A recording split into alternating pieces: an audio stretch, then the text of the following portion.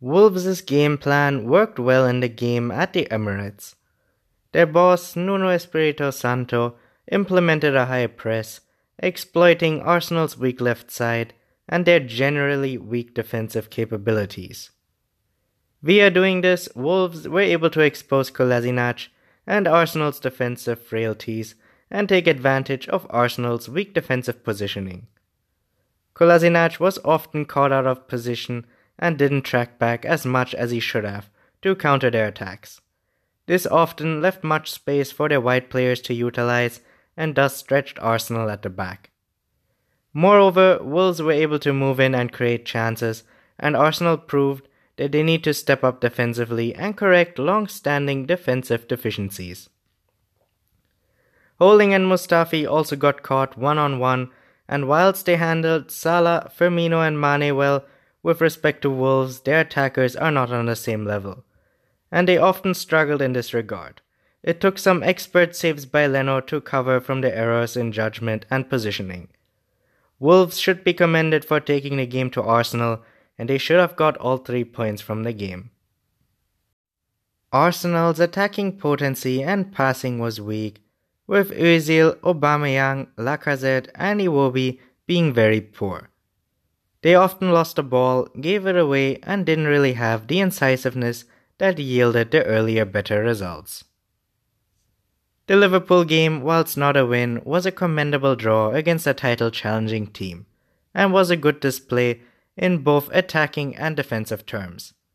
Had Arsenal played the same way, they would have beaten Wolves, but lacking attacking impetus was a major factor in the limpness.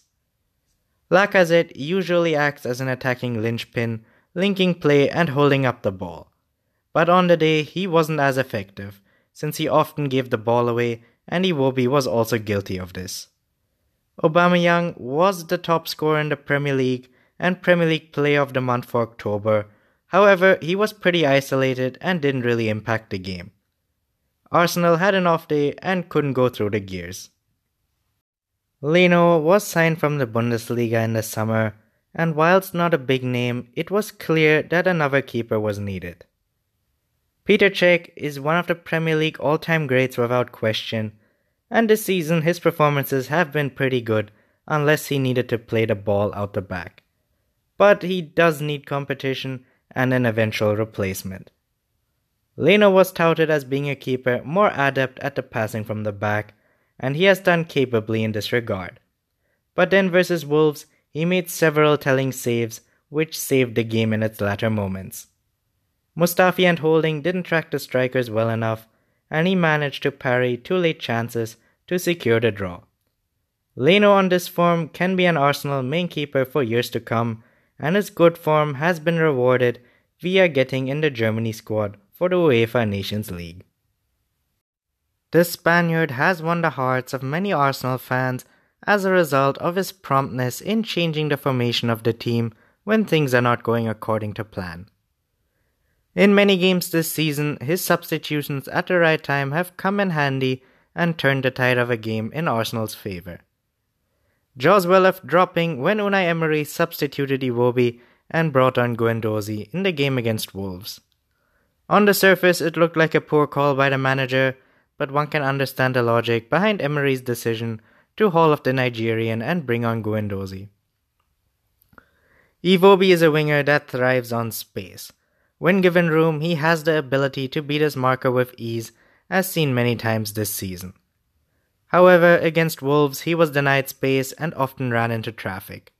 He could not bring the drive that moves the team forward as a result of the tactics employed by Nuno Espirito Santo. When Guendouzi came on, Emery switched to a 4-1-3-2 formation, pushing Torreira forward a little to give the Uruguayan more room to find a killer pass to break down the opposition. Arsenal's equalizer came from a lofted ball by Guendouzi into the box for Ramsey, who was quickly closed down by Patricio in goal. The resultant short corner kick, floated in by Mkhitaryan, evaded everyone and sailed into the back of the net.